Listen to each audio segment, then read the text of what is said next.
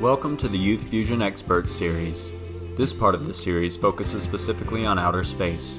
The Expert Series is a series where we engage with leaders and experts in the fields of nuclear disarmament, peace and security, and sustainable development. We hope to inspire you by those who are working towards a fairer and more peaceful future for all. My name is Russell Burrell, and today we have with us a guest experienced in space security and issues surrounding outer space. Paul Meyer comes to us with 35 years of experience with the Canadian Foreign Service, where he was Canada's ambassador and permanent representative to the United Nations and to the Conference on Disarmament in Geneva, Switzerland from 2003 to 2007. He is an adjunct professor of international studies at Simon Fraser University and chair of the Canadian Pugwash Group. In 2020, he contributed a great deal to the space section of the Disarmament Handbook, Our Common Future, published in partnership with the Parliamentarians for Nuclear Nonproliferation and Disarmament, the World Future Council, the Interparliamentary Union, and the Geneva Center for Security Policy. He's here with us today to speak about issues regarding outer space, including the placement of weapons in outer space, conflict, and new challenges that different actors and global events have brought to outer space. So what got you interested in space, if I may start like that? Well, I think perhaps some of the usual things, as a kid, being impressed with the constellations, the starry night, begging the parents to be allowed to sleep out in the backyard, so to take that in, shooting stars, and then the sci-fi books and the television shows that projected into space. So I guess there's a predisposition there, but professionally, it came later in my career as a diplomat.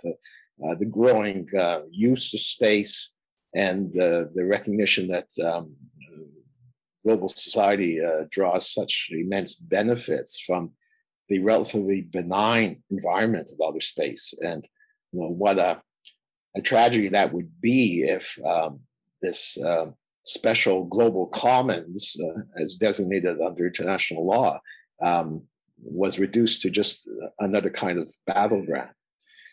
So I think the conflict prevention element teamed up with a growing understanding and appreciation of the uses from space-enabled services and how they could, contribute a lot to global well-being if allowed to continue unmolested. Yeah, especially now when we rely on everything. Our payment systems and everything come from outer space. But you mentioned your career sort of as a diplomat. What led you to the Canadian Foreign Service? I mean, I'm sure like as a kid, you never thought, oh, this is exactly what I want to be whenever I get older. Was it something that came to you as a kid maybe, or as a teenager, or as you kind of came up? Yeah, not sure I could put a finger on a direct connection, but I was keen on maps as a kid. I'd like to draw them and look at them. So I suppose you could say that was a harbinger of wanting an international career. But in essence, I was just coming up to the end of my bachelor's degree as a political science major at the University of Toronto. I had taken some international relations courses, quite liked them, and recognized that I would like to be able to continue to study some of these questions, but at the same time earn my livelihood. And at that time, the Foreign Service was one of the few areas where you could have an international career. And there was at the time an annual sort of examination that you could sit for, and if you did well enough on it, you could be called for an interview. And so I did that, and as I like to point out to students, the first time I got to the interview stage, but I wasn't successful beyond that. But the next year I went back and try again. And that time I did get a job offer. And that set me off on, I think, quite a satisfying career trajectory. The time just flew by. And in our rotational foreign service, which means that positions are filled both at headquarters in the capital, but also at missions abroad, every few years, it's something fresh. It's a new job in a way. So that built-in variety definitely appealed to me. So that's helped I sort of keep it all interesting for me over what ended up to be a 35-year career. Yeah, that it's certainly an impressive career. And how did that lead you to being an ambassador to the United Nations? Well, that was my last diplomatic appointment, and I guess in some ways the apogee of my career. And I found it very stimulating, and that's the ambassador to the UN and the Conference on Disarmament. And in Geneva, there's a vast array of UN agencies, specialized agencies that are distinct from the UN, and there was a wide spectrum of global issues to contend with, everything from health to human rights to migration to disarmament. So I found that too quite engaging, and a sense that you're getting insights into a variety of activity which I should say I feel that rarely gets covered by the global media, and that I think is unfortunate, because a lot of good work that gets undertaken under the UN auspices and those of other international organizations, and yet the media tends to zero in on the political bickering that goes on at the UN headquarters, or salivate over some sort of corruption scandal that they can pin on a UN official. And if you actually have the chance to spend time, with some of these very dedicated international civil servants, you're extremely impressed by their dedication and the progress that they're making in combating many of the ills of the world. So that was, say, a kind of pinnacle of my career, but I did find the time there quite interesting. Not to say there weren't frustrations, and the sort of deadlock in the Conference on Disarmament was prominent among them.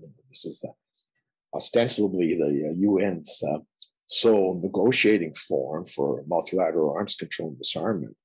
But the last thing it produced was the Comprehensive Test Ban Treaty back in 1996. And it hasn't been able to agree even on a program of work officially ever since then. And PAROS, or the Prevention of Arms Race in Outer Space, was one of the standing items on the CD's agenda. But here again, we weren't able to succeed in sort of establishing what's called a subsidiary body that could actually undertake work on this subject over an extended time. And so it became simply a situation where periodically there was an opportunity for someone to make a statement in the plenary, but no real process that could be sustained to develop some sort of agreement or arrangement. And there were different views as to what's the preferable approach to take, whether it should be exclusively only international legal instruments that should be considered, or whether it was appropriate to look at so-called politically binding measures that are short of legally binding. So among the 65 member states of the conference, there were some sharply differing positions on that. So it's an unfortunate, real situation, I think, partly through an extreme application of a consensus rule for decision making basically gave every member a de facto veto over any decision, procedurally as well as substantive. So that was discouraging. I mean, maybe later we can talk about the newest process, which has been able to take this issue outside of the CD's confines, and which I hope may yield something more productive. That's good. And we are going to come back a little bit to international law and the Outer Space Treaty in a little bit, because I know you have you have a pretty good idea for kind of facilitating getting not just nuclear weapons, but conventional weapons sort of out of the space sphere too. But I would like to continue a little bit. So, as Canada's ambassador to the UN, and now as an associate professor at Simon Fraser University in international relations, correct? I'm an adjunct professor, so they're not like a full-time faculty member, but I do very much appreciate the opportunity to teach a course, and I teach it. It's called Inside Diplomacy, a Practitioner's Perspective, which, as the title suggests, I try to bring the knowledge and experience of my diplomatic career into the classroom, and to try to provide some insights for the students into how the international system actually works in practice, which at times may be a little different than what they read about in the textbook.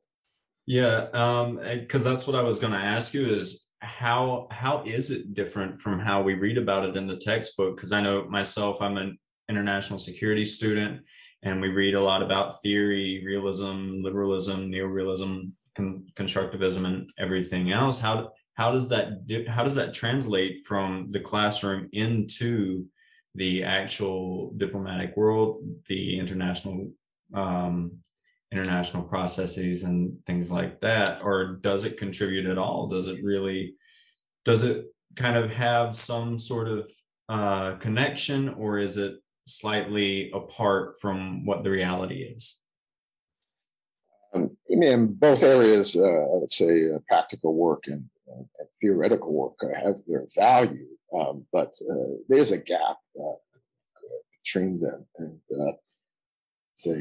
I mean, you mentioned the main schools of IR theory, but I suggest to you that 95% of the working diplomats probably would be ignorant of those, and would be very unlikely to pick up an academic journal in search of some enlightenment. So I think one has to be a little realistic that things don't translate necessarily into the spheres. And I think in the practice would point out that factors that aren't readily captured in an academic construct or theoretical construct are actually the things that often are decisive in making progress, or in just the day-to-day interaction between states in the forum. Yeah. But from your experience as, in the Conference on Disarmament and as an ambassador to the UN, what is the domain of most concern regarding nuclear weapons, the spread of nuclear weapons, conventional weapons, and other conflicts? I mean, there's unfortunately no shortage of issues that are disconcerting, and the current trends, unfortunately, have been more in a negative direction than a positive direction. And the dismantlement of some of the key arms control accords, the return of aggressive war in Europe after about 75 years of relative respect for that key principle of the inviolability of sovereign states, the rather blatant engaging in nuclear threats, highly irresponsible, those are particularly problematic, and obviously, given the just vast, devastating potential of nuclear weapons, they their control, the effort to ensure that they are never used again is pretty central. That we're facing countervailing pressures right now too that make that difficult. Similarly, conventional arms control has been allowed to sort of break down, and we are currently trying to hold the line of avoiding armed conflicts spreading into new environments, and two of them which I've been engaged with for a few years now are cyberspace and outer space. And again, one hopes that conflict can either be prevented or mitigated, at least in these areas, given how central they are for, dare I say, kind of civilian life and the achievement of certain goals going forward. And what are the issues that are most pertinent regarding outer space right now? Yeah, I think it's some that are challenging. Let's say the special status, which was granted in the Outer Space Treaty in 1967, which was, outer space was a global commons where all states could claim national appropriation or make a sovereignty claim there, that it was there. The use of outer space was for the benefit and in the interest of all countries. It's right there from the treaty text. And that was to be for peaceful purposes. Now, over time, that peaceful purposes were sort of interpreted via state practice, not to exclude military activity in outer space, but to suggest that offensive, aggressive military action would be unacceptable. And so that's a kind of area that has withstood many decades until just the last few years, where we had some leading space powers engaging in increasingly bellicose rhetoric. We've had the global common status contested. We've had one administration actually characterized outer space as a war-fighting domain, and developed a separate space force, which, as often happens, gets emulated by other militaries. And we've had the development of so-called counter space capabilities. So these are anti-satellite weapon systems of one sort or the other.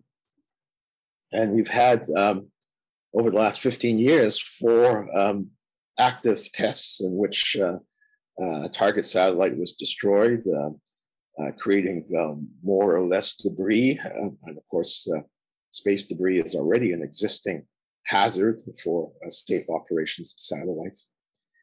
So those are disturbing trends, and I think it behooves us all to re-energize our diplomatic efforts to try to prevent the kind of conflict that could readily emerge if there's not a greater sense of restraint and responsibility on the part of major space powers. That's right. And, we've mentioned, or you mentioned several times about these major space powers, but when we talk about outer space, there are obviously more than just the global powers. We also have other stakeholders. Who are the stakeholders that are really important when we talk about outer space? Yeah, well, one of the important developments of literally just over the last few years has been the increasing role played by the private sector in launching of satellites. I've seen some suggestion that about a third of the 5,000 plus active satellites in orbit today belong to Elon Musk's Starlink and SpaceX companies. So that's, I think, a significant development which could I hope, be utilized to have counter pressure on governments that might be inclined to engage in what I would call irresponsible space behavior. And as you know, too, there are a number of middle and even smaller states that now own or operate satellites. I think the figure is somewhere like 60, 65 that are in that category. And that has the effect of expanding what I term the stakeholder community for peace in outer space. And as a result, they should be voices that can be raised to call for responsible policies by the governments going forward. And I think one of the near-term challenges would be to find the right channels for conveying the views and concerns of those other stakeholders into intergovernmental processes, which are by definition state-centric. And I think that's something we need to work on. I've watched a couple of your previous interviews. You mentioned in an interview from about a year ago that you expected there to be a little more enthusiasm whenever the Outer Space Treaty sort of had its 50th anniversary. Why do you think that there wasn't the enthusiasm that there was? Because the stakeholder that is the state is currently focusing a lot on the negative aspects and the conflict aspects of outer space, like you mentioned, the Space Force, and it being outer space being termed as a warfighting domain. I mean, that sort of that goes in contrast to the language of the Outer Space Treaty. So, what do you think that is? Yeah, well, there are political changes, and I guess I should flag that this detrimental characterization of outer space as a warfighting domain and its establishment of this separate space force and this very critical rhetoric against other space powers all originated during the Trump administration. And the administration of Joe Biden has moderated those views. They've kept the Space Force on, but their rhetoric is now that conflict in space is not inevitable and should be prevented. And in that way, they're taking, I would say, a more constructive stance. They've made the decision back in April of a unilateral declaration that they would not engage in testing of destructive anti-satellite weapons, or at least direct ascent anti-satellite missiles, which was again a positive gesture, and the others may want to emulate that, because what we definitely need is exercises and some self-restraint going forward. And how can international institutions work to negate that negative impact and that sort of conflictive construction across all parties that are involved? Because there are several spacefaring powers at the moment, and how can international institutions work to build a more inclusive atmosphere and a more peaceful atmosphere regarding outer space? To respond to that question, I think there are a variety of channels that could be used. I mentioned, in a sense, my disappointment that the 111 states parties to the Outer Space Treaty did not make some effort to celebrate its 50th anniversary back in 2017. And I should have noted that in addition to the features of that treaty, which I think have been very constructive, I mean, just this prohibition on national appropriation and claims of sovereignty, that's a remarkable conflict prevention measure. I mean, just think of all the wars that have been started down here on Earth because of territorial disputes or clashes of sovereign claims. So take my hat off to the founding drafters of that, negotiators, to sort of put that in. And there's also specific prohibition on weapons of mass destruction in orbit, on any kind of militarization of the moon or other celestial bodies. So I think on all, it's also very cooperative in spirit. It recognizes that activity in space should be, as the treaty noted, for the benefit and interest of all countries, and that there should be those countries engaged in exploration should be ready to share their information with the scientific community and with the UN Secretary General, and that it should be widely distributed. So the one sort of flaw, in a way, in the Outer Space Treaty, as a very early multilateral treaty, is it didn't put into place follow-up mechanism. And these are really the norm these days. Any kind of multilateral agreement usually has an annual, maybe something that's a biannual meeting of the states parties, which only makes sense. Things develop, there are events, and so periodically you want to have all the states parties, who in a sense are the owners of the treaty, to get together to review that. But there was actually no provision for that in the treaty. So literally, we've gone over 50 years without ever having a meeting of the states parties of the Outer Space Treaty. And I thought that was highly unfortunate, particularly since the 50th anniversary occurred at the time when geopolitical tensions were ramping up, including the development of counter space capabilities. So it seemed to be really timely to try to draw attention again to the value of the Outer Space Treaty and think, does it need to be supplemented in some way to strengthen it? Now, part of the problem is the concept of depository governments, which are basically those kind of act as stewards of the treaty. These days, it's often the UN Secretary General, which is fine and appropriate for universal treaties. But back then, it was the leading space powers of the US, the UK, and the Soviet Union. And unfortunately, these are three that are currently into a lot of conflict with each other, not to mention China's role. So they didn't pick up on this.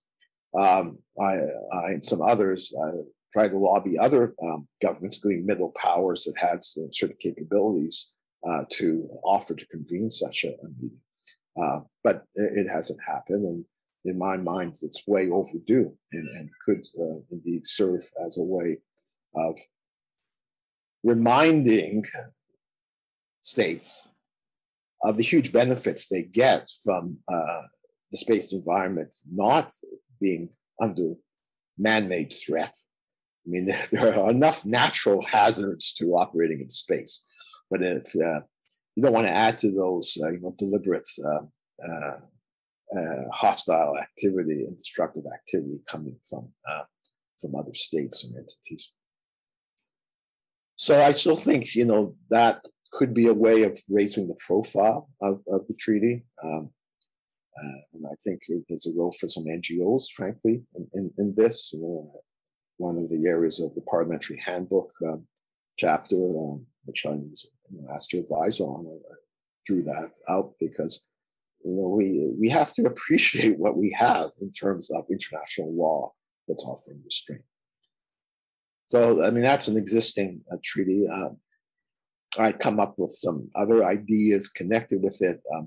I mentioned earlier that there's been this long-standing debate between states that want to have any security commitments done in international treaties, international agreements. And there are others that argue, no, that's too cumbersome, it takes too long, technological developments could pass and make them irrelevant. So let's just have political arrangements. But of course, part of the problem with political arrangements is there's no commitment beyond the administration that makes them to honor them going forward. And so one approach to try to bridge that gap was suggested doing an optional protocol to the Outer Space Treaty. And that's a legal instrument, but it's one that only those states that want to sign up to it do so. It's optional, as the name goes. But it would be a way of maybe reinforcing something like extending the current ban on weapons of mass destruction in orbit to include all weapons in outer space. And it would have the benefit of not having to reopen the underlying treaty, which some fear could lead to a backsliding. So that's, I just throw that as one example of a legal measure that could be entertained. Another would be to try to fill this gap of the lack of institutional process for the treaty by specifying that it would be an annual or biannual conference of the states parties. But there's also a new UN process, again, probably long overdue, that was able to be achieved by, in a sense, taking the Paros issue out of the gridlocked CD and using the General Assembly of the United Nations, which doesn't have a consensus decision-making, to set up what's called an open-ended working group on reducing space threats. And that new body, which has a 2-year term, had its first substantive meeting in May of this year. There's another one due in September. And it's looking at norms. Its actual full title is Reducing Space Threats Through Norms, Principles of Responsible Behaviors. And it potentially could be a basis for developing some common ground in terms of measures of restraint, confidence-building measures that could help reverse this detrimental trend that I mentioned.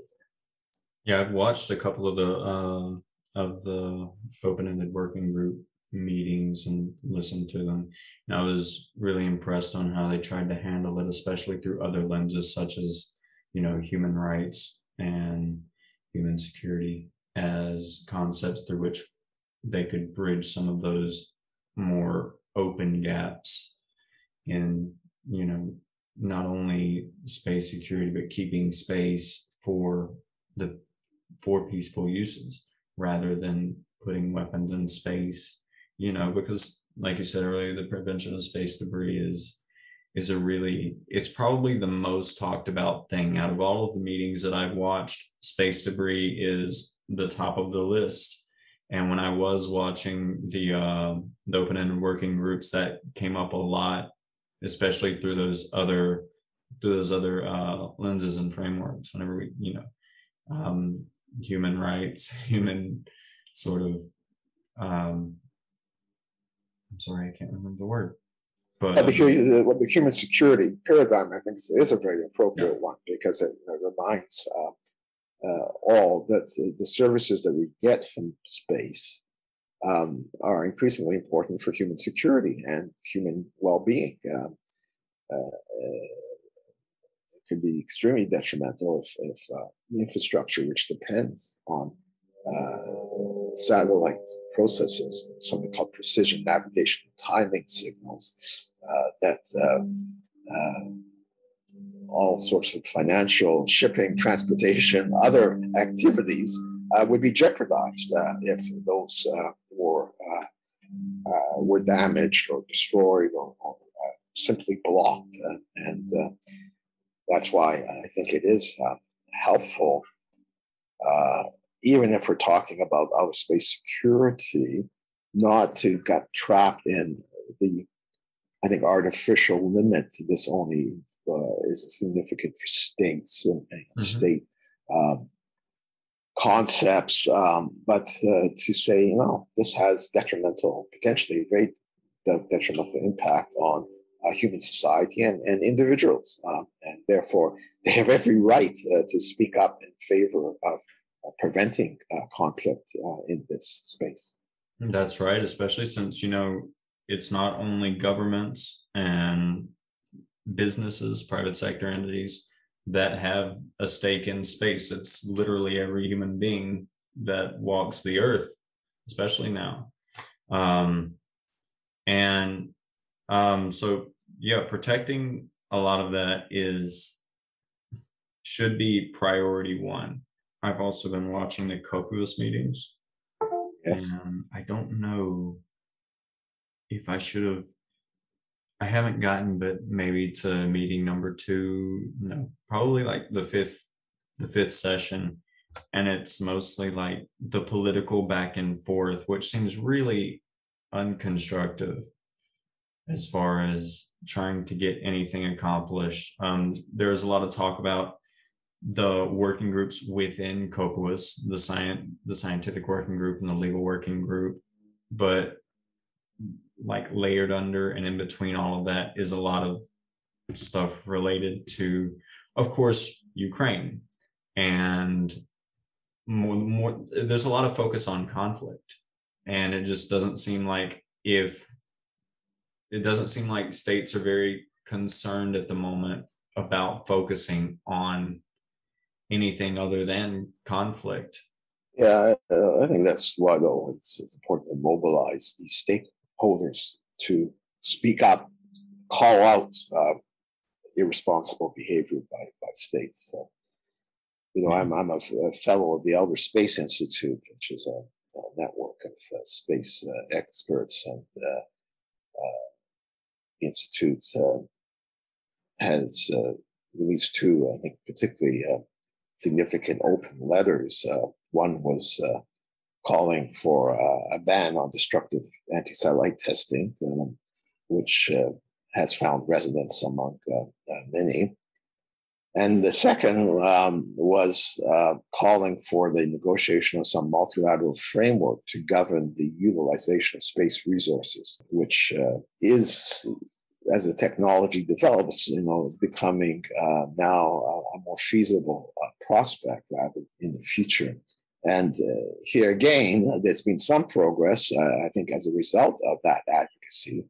And the legal subcommittee of COPUOS at the last meeting agreed a working group to look at possible models of legal models to govern the exploitation of space resources. And there's a kind of 5-year mandate for this working group going forward. So, it is subject to the same kind of consensus decision making. I think that at least shows a sense that here is an area that early action to develop common frameworks and standards could be very beneficial. And even though COPUOS is sort of not supposed to engage in issues of security, clearly it would also meet this conflict prevention aim if they could, because once again, some of the conflict we see down on Earth is a function of competition for scarce resources. And could also appeal.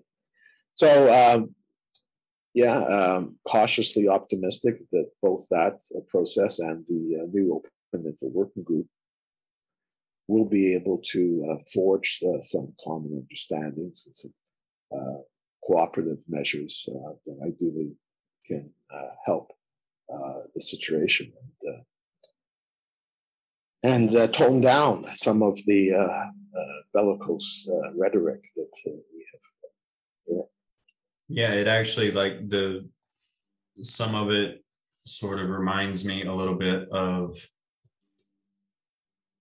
the story of Epidamnus and the history of the Peloponnesian War, because, it's like every time there's always something already going on, and then the opposing sides want to have negotiations after the fact, after everything's already started, and it just leads to some sort of spiral and getting further and further into the security dilemma and game theory sort of showing its face. And and getting past all of that, like the deterrence mindset and the security dilemma. If international institutions could do something about it and promote fewer conflicts, and if there was more conversation, like what you were just talking about with Copuous and focusing on conflict prevention, that would be, do you think that is a really good start to get past that sort of mode of conflict thinking? Well, nothing ventured, nothing gained.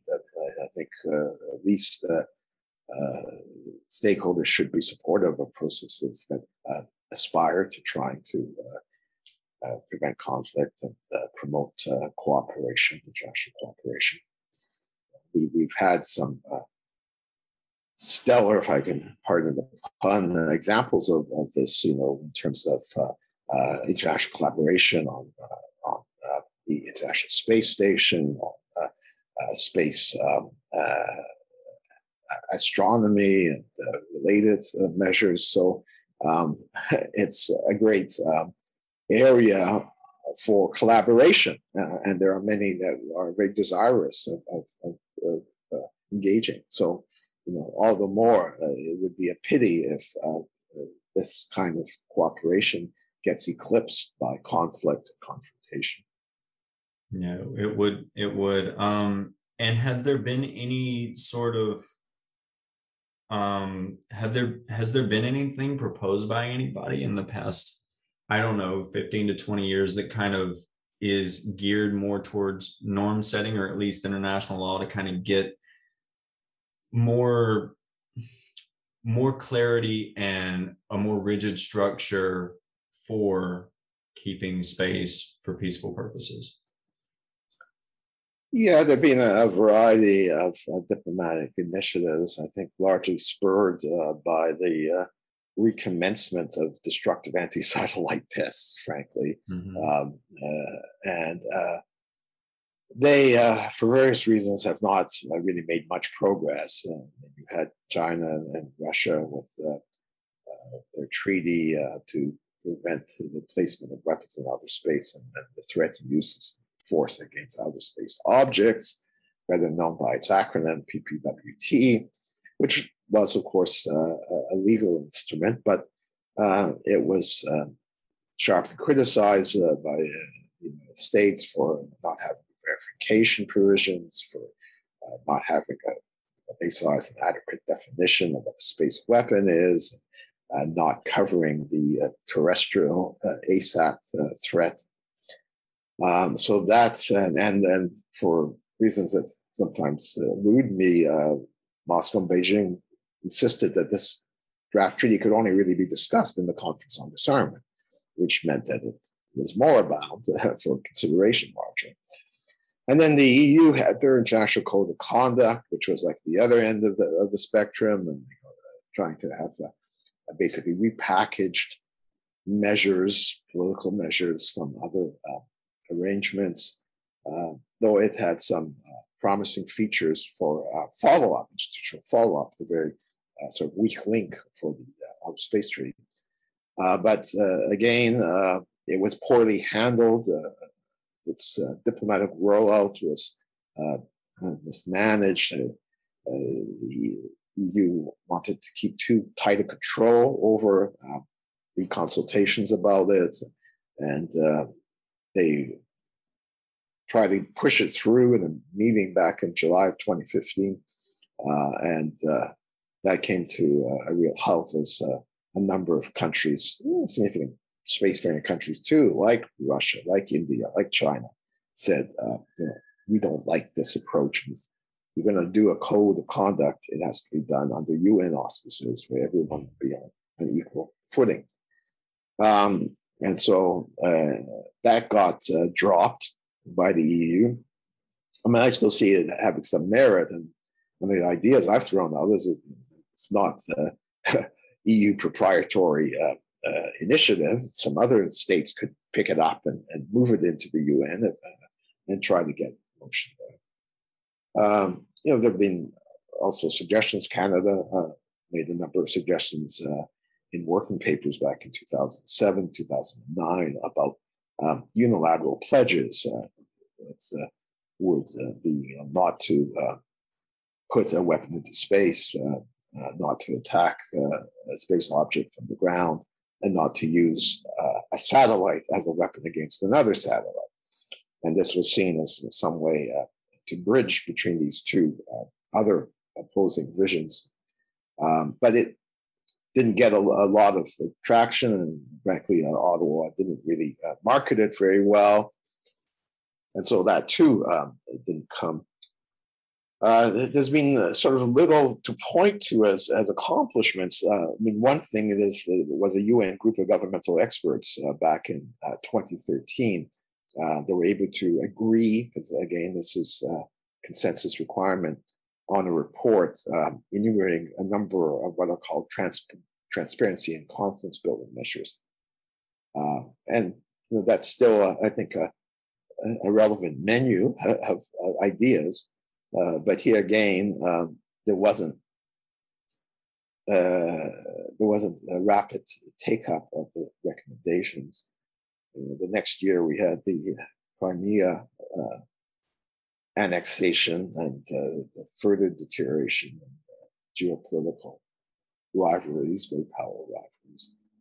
So really, things stayed largely stagnant until this UK initiative of last year to suggested maybe looking at how you could reduce space threats, and particularly how you might be able to come to agreement on what constitutes responsible action in outer space, and the flip side of that, what represents irresponsible action, and that could yield some beneficial norms. So that's the open-ended working group that I referred to earlier, and we'll see if it runs until basically summer of 2023, and we'll see if it is able to come to any agreement of meaningful measures to assist this goal of reducing space threats. Well, hopefully it will. I certainly hope so, and I know that a lot of us kind of need it to. And I think with that, we're going to end our podcast. So it's been great having you, Paul. I hope we can have more conversations in the future, and I hope you have a wonderful day. Okay, well, I enjoyed our chat, Russell, and thanks for arranging it. And look forward to better days to come. Yeah, certainly. Thank you for listening, and thanks again to Paul Meyer for taking the time to talk with Russell. More podcasts are planned as part of this series. You can stay tuned on Youth Fusion's social platform or at www.youth-fusion.org, where you will also find the written article version of this podcast. This interview made multiple mentions of Assuring Our Common Future, a guide to parliamentary action in support of disarmament for security and sustainable development. This handbook is available as a PDF format at disarmamenthandbook.org. It includes a lot of useful information related to disarmament, whether you're a student, a parliamentarian, an expert, or just interested in hearing what steps are being taken to make our world safer. The handbook includes a section on disarmament in outer space, which will be the topic of discussion for an upcoming webinar organized in partnership with Parliamentarians for Non-Nuclear Proliferation and Disarmament and the Inter-Parliamentary Union. The webinar will take place during the 4th week of September and will gather experts and parliamentarians to discuss effective steps to ensure that outer space remains free of weapons. For more information, please visit the Youth Fusion website or find the event page on pnnd.org or ipu.org to get access to the registration links. You can find more inspiring interview podcasts on Spotify or via the links in the Youth Fusion website. Youth Fusion is a worldwide networking platform for young individuals and organizations in the field of nuclear disarmament, risk reduction, and non-proliferation. We focus on youth action and intergenerational dialogue, building on the links between disarmament, peace, climate action, sustainable development, and building back better from the pandemic. Our goals are clear: to inform, educate, connect, and engage our fellow students, activists, and enthusiasts. Through this activity, and as part of the Abolition 2000 network, we're contributing to the total abolition of nuclear weapons. Thank you again for listening.